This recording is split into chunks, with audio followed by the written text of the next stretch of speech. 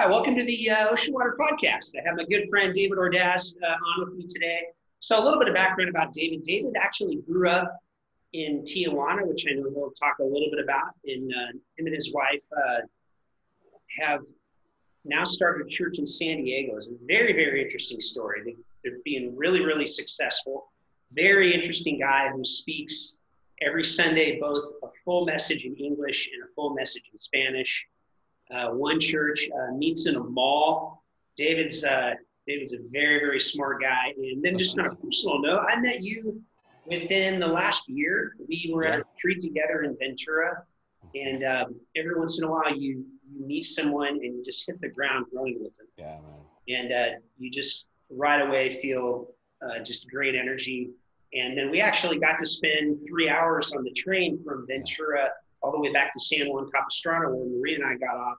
And through that 3-hour time together, we just became really good friends. So I just want to say thanks for being with us today, brother. And I'm really looking forward to this conversation. So yeah, man. Yeah, awesome. So David, when you're at home these days in San Diego, I know you're originally from Tijuana, you were born there and grew up there, but when you're at home in San Diego these days, what do you get to eat? Where do you go? What do you get? You know what? I've been missing, usually at least once a month, my family from Tijuana comes to San Diego and we eat together. And they bring me the original, authentic, like TJ food, So I've been missing my TJ food. But honestly, here in the house, it's helped us because we've been staying quite healthy in our house. Because we are pretty much limited on going out to eat and going out to all this, then we stayed home. We do everything fresh, like, fresh sandwiches or salads or chicken.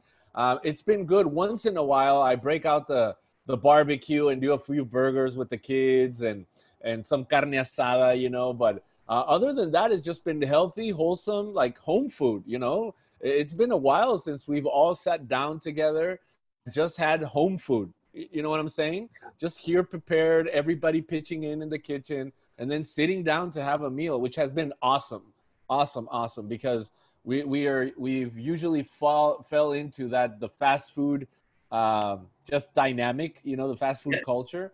And with quarantine, because that's out of the, just out of the mix, we've been all enjoying the kitchen together and the dining together moment. So it's been good. It's been really good. Great, brother. So David, tell us, like, what are you doing these days, and how did you get into it? Well, at the beginning, a few months ago, my dad had told me about this series on Netflix, and I just shoved it off. And now that I was in quarantine the first week, not knowing how much this was going to last, I'm like, okay, let me dive into this. And it's called, I don't remember what the series is called, but it's around this lady called Mary Kondo. And she's like this Japanese lady that organizes everything. Well, I saw the first episode and I was hooked. And so I cleaned out everything. My closet, I did the big pile of clothes. We sent a few clothes out to, Goodwill. We organized the living room. We organized the pantry. We organized the garage area, the outside. That's what we've been doing, in all honesty. Like, that takes a lot of my time to, it kind of distracts me from the tensions of what's going outside and just lets me enjoy the house and the home that God gave us. And on top of that, we're still working. So I still pretty much am working. I've never had a day that I'm just like off.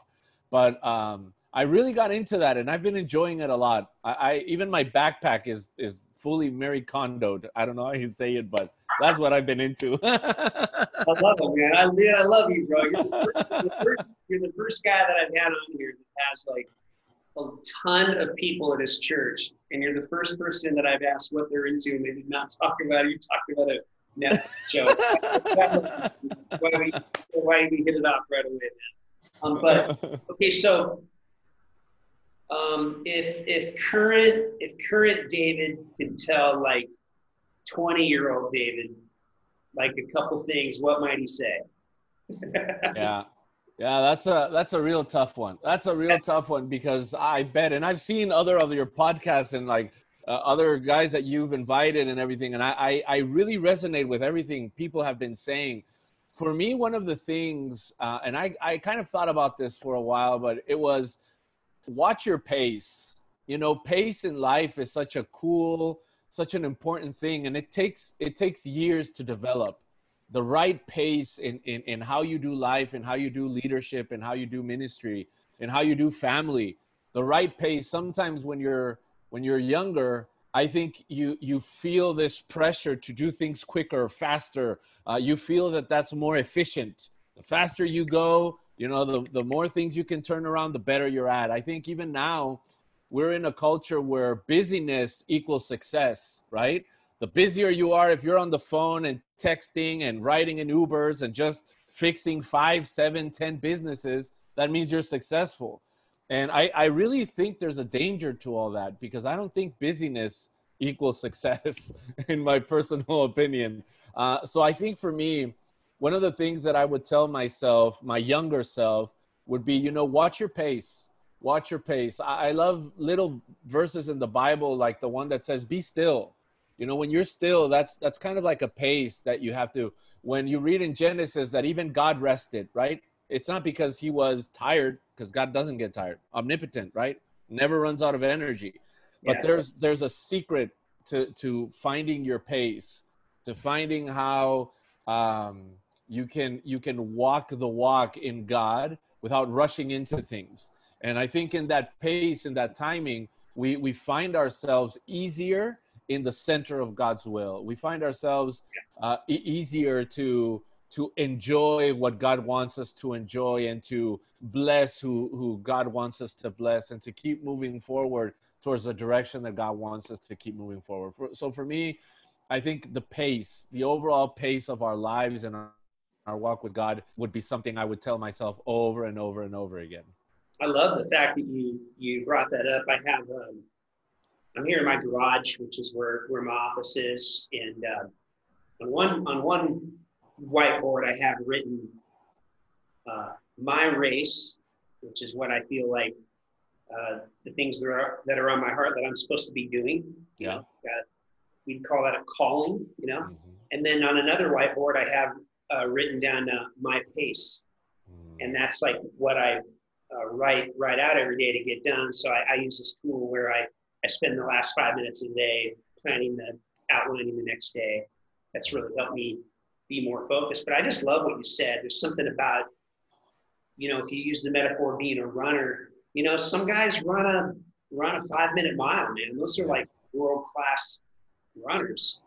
Some people like myself, I run like a 12-minute mile. Yeah, me too. Oh yeah, I'm right there with you. You know, sometimes like you'll hear people talk and you'll kind of be like, yeah, that guy, he runs like a 6-minute mile. I don't really know if I'm, you know. So I love what you said about one of the great things about getting older is you get more self-aware, and that's a gift. Absolutely. You know, you finally kind of get comfortable in your own shoes and learn to run your own pace. I love that word, man. So these days, what are you really curious about? What are you interested in? You know what? One of the things that for me, and just to explain a little bit about where I'm at right now, a few months ago, September of last year, we actually church planted a church here in San Diego, right? So we had all these plans, we had all this calendar, we were part of networks, church planting networks, and through our denomination, and just learning from people that 5 years ago church planted, and going through all the motions. And I had the playbook and the plan and everything said. I'm very melancholic on that sense, where I like to plan. I'm a planner. I like to see things in front of me and know where I'm going. And so for the first months, everything went excellent, according to plan. September, October, November, December, and January, perfection. Like the days, the weeks. And then things started happening. Like a lot of things started changing that weren't according to plan. And this led me into two things that I've been really studying intentionally, really looking for advice, looking for direction, both on let's call it the academic and the secular side, and also in the biblical and the church side, right? Both of them. I feed a lot. But so these are the two things that I've been really diving into. Number one is how to manage situations that aren't planned. How do you manage situations that you didn't plan for, or you weren't even ready for, you had no preparation for? A small example of that is online church was never on our radar, not for the first maybe year or to 2 years. We were going to focus on the local, build those relationships. So doing online church was not in our radar. So when the quarantine happened, we didn't even have cameras. Like, we had nothing. We didn't know how to address this. So that was one of the things. How do we address it? How do we manage situations that are just not planned? And then the other situation, the other side that I've been studying a lot is how do we react? How do humans react to things that are unplanned? It could be a negative thing like a crisis, or it could be a positive thing like a great opportunity. But how do we manage? And I've read several books on the Enneagram and done all those tests, and I think that became a very popular subject, and I really love it. And so even with the crisis, is depending on how we are as humans, how do we react? How do we respond? How does it hit us? When things are out of the control, right? Out of our planning.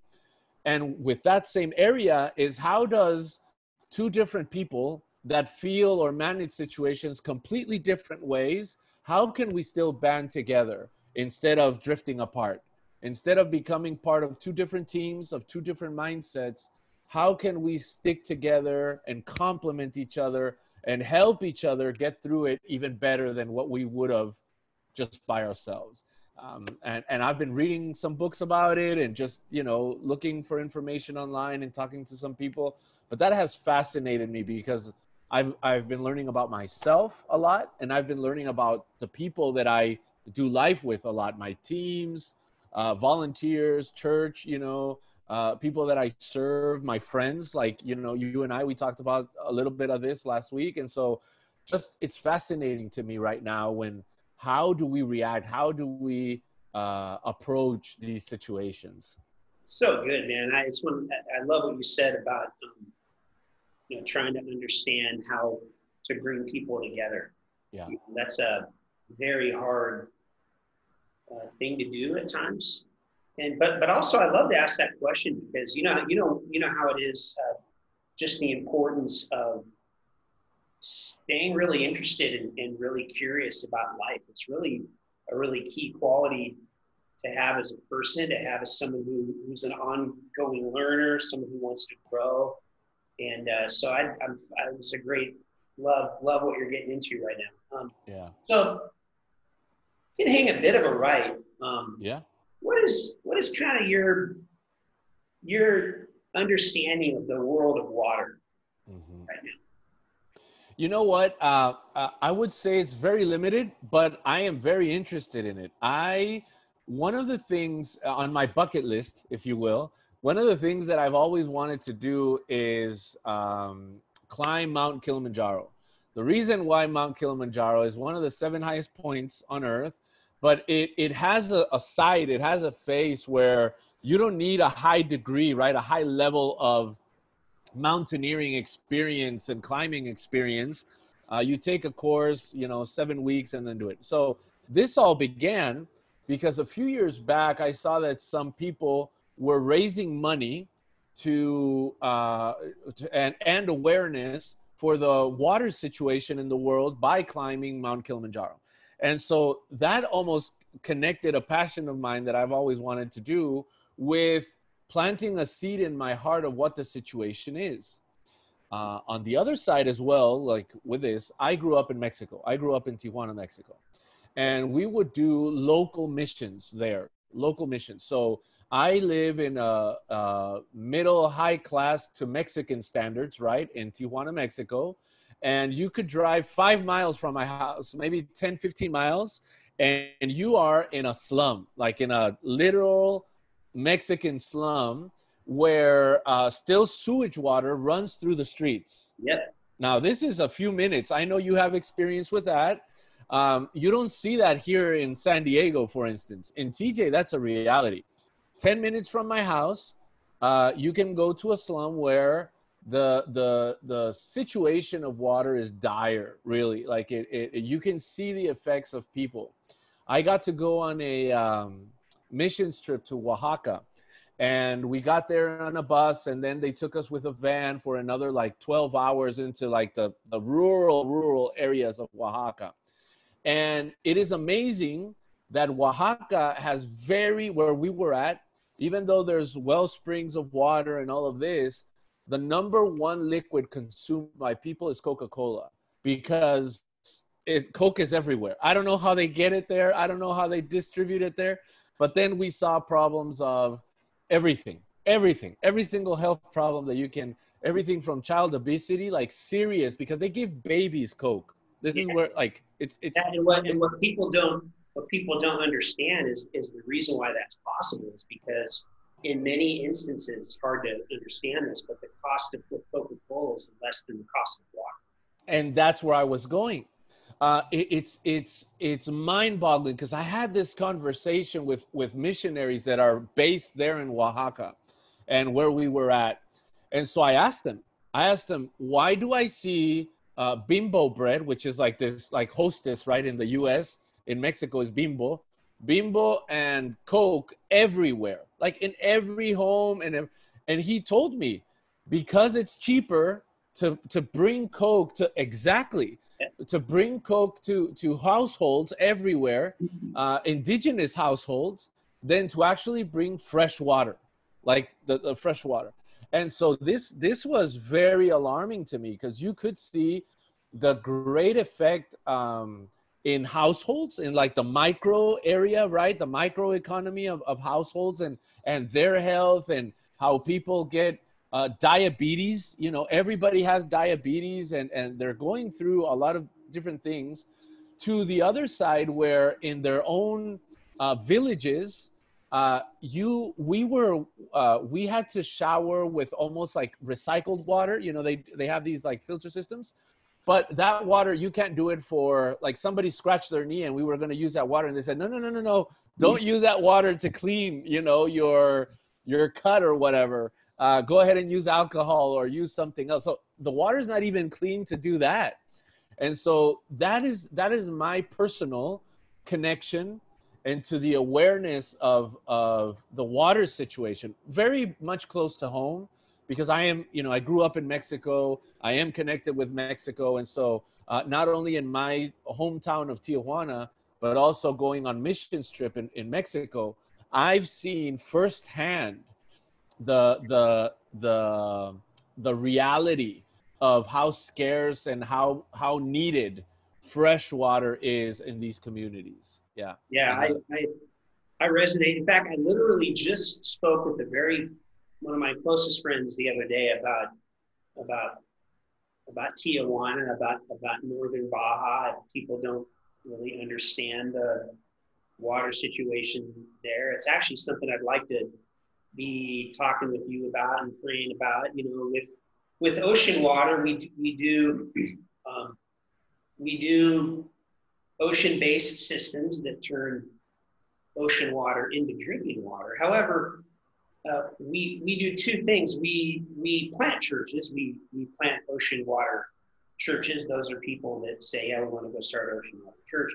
But also, we help churches start churches that are not called ocean water, where they install a water system that I understand, because I have a background in public health.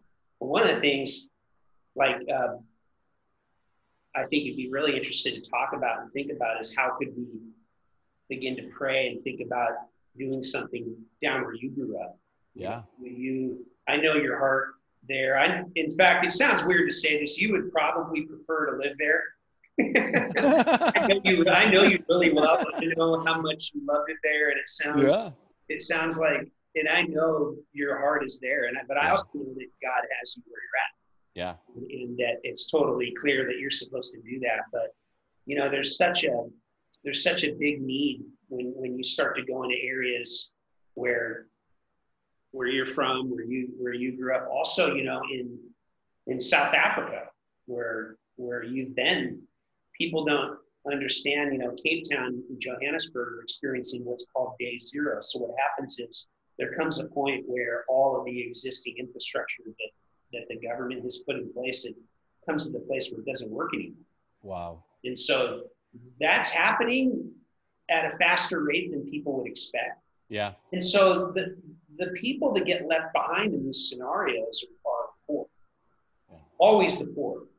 The poor are left drinking Coke. The poor are left eating the meatball. The poor, the middle class and those who have economic resources, they'll just simply pay more for water. But the people that get left behind are people that don't have infrastructure and don't have a voice. Yeah. And those are the people that we have a heart for. Yeah. And that we care about. So it's just such an interesting time. Yeah. One of the things I'd like to do is go down to Tijuana with you at some point. That'd be amazing. That'd be great. And start to dream. Yeah. Everything begins with a dream, right? Yeah, absolutely. Absolutely, man. Yeah. It's one of the things, and with what you're saying, and to me it's really interesting that water allows you to see the how do you say the most important necessities that cultures have, because it doesn't matter whether you're in Tijuana or, like you were saying, South Africa or wherever you're at. When you get down to it, the most essential bare needs that that everybody requires really brings something raw about humanity, right? It just brings it so I remember when we were in Oaxaca and we would talk to people, and we were able to take some just portable water there, and we had rations for the towns that we were going to visit. When we went to their homes to actually deliver these like gallons of water, for people, it was just you could see the peace that overwhelmed people, like how they treasure what really matters, right? Like how their lives change, their attitudes change, they're living in such an anxiety level because they don't have access to what they really need, that when we very humbly provide it or take it to them, man, the connections and just what you experience through that is such a God thing. It's such a cool thing to see what is really valuable for us as humans that sometimes we can forget. David, I just want to say on behalf of everybody that's going to meet you for the first time today, and just thanks for taking time out of your schedule. You're the only guy I know that speaks in Spanish and English every week. I don't know, man. They say your friends are your teachers, so maybe that's where I'm headed. My wife would like to see me speak in Spanish. It was really cool. Man. She does. But do you have any just last words for us today, brother? Anything on your mind we need to hear? Absolutely. The other day I was talking to my boys. I have 3 kids, 2 boys and a girl. And one of my boys just graduated from middle school and is going to start high school. And my other son is already in high school. And so we were talking about it, and with not so many words, the discussion was, it's so easy sometimes to see, it seems like it's so easy to see the darkness in the world. Like sometimes it's just so easy to see how dark things can get, and with the news and what we see sometimes and read sometimes, and how humanity fails ourselves, like how we fail ourselves, as humans sometimes. And that's where the conversation was headed. And what I told him was, what? That's why for us, it's such an important thing to do good. That's why for us, the Bible says, don't get tired of doing good, because every time you turn a light, it beats darkness. It doesn't matter how small your light is. Every time you turn it on, it'll beat darkness. 100% of the time, light will beat darkness. And that's why for us, taking steps of faith, taking steps of doing good, collaborating one with each other, seeking the good of others as well, striving to be good, to do good, is such a vital thing for us to do. not only as Christians, but as humans, and so to all the, you know, Ocean Water Church family, and to everybody that logs in and listens to me, is such an inspiring thing for us to have a calling to do good in any way, shape, or form. Because yes, sometimes it's easier to see dark situations in our world, but man, if we can turn on that light, you know, light beats darkness 100% of the time. And I love that. So inspiring. So cool. Love it, brother. Thank you so much. And have a epic rest of the day, brother. Love you, man. You too, bro. Love you, Ryan. Thanks, David. Yeah, man.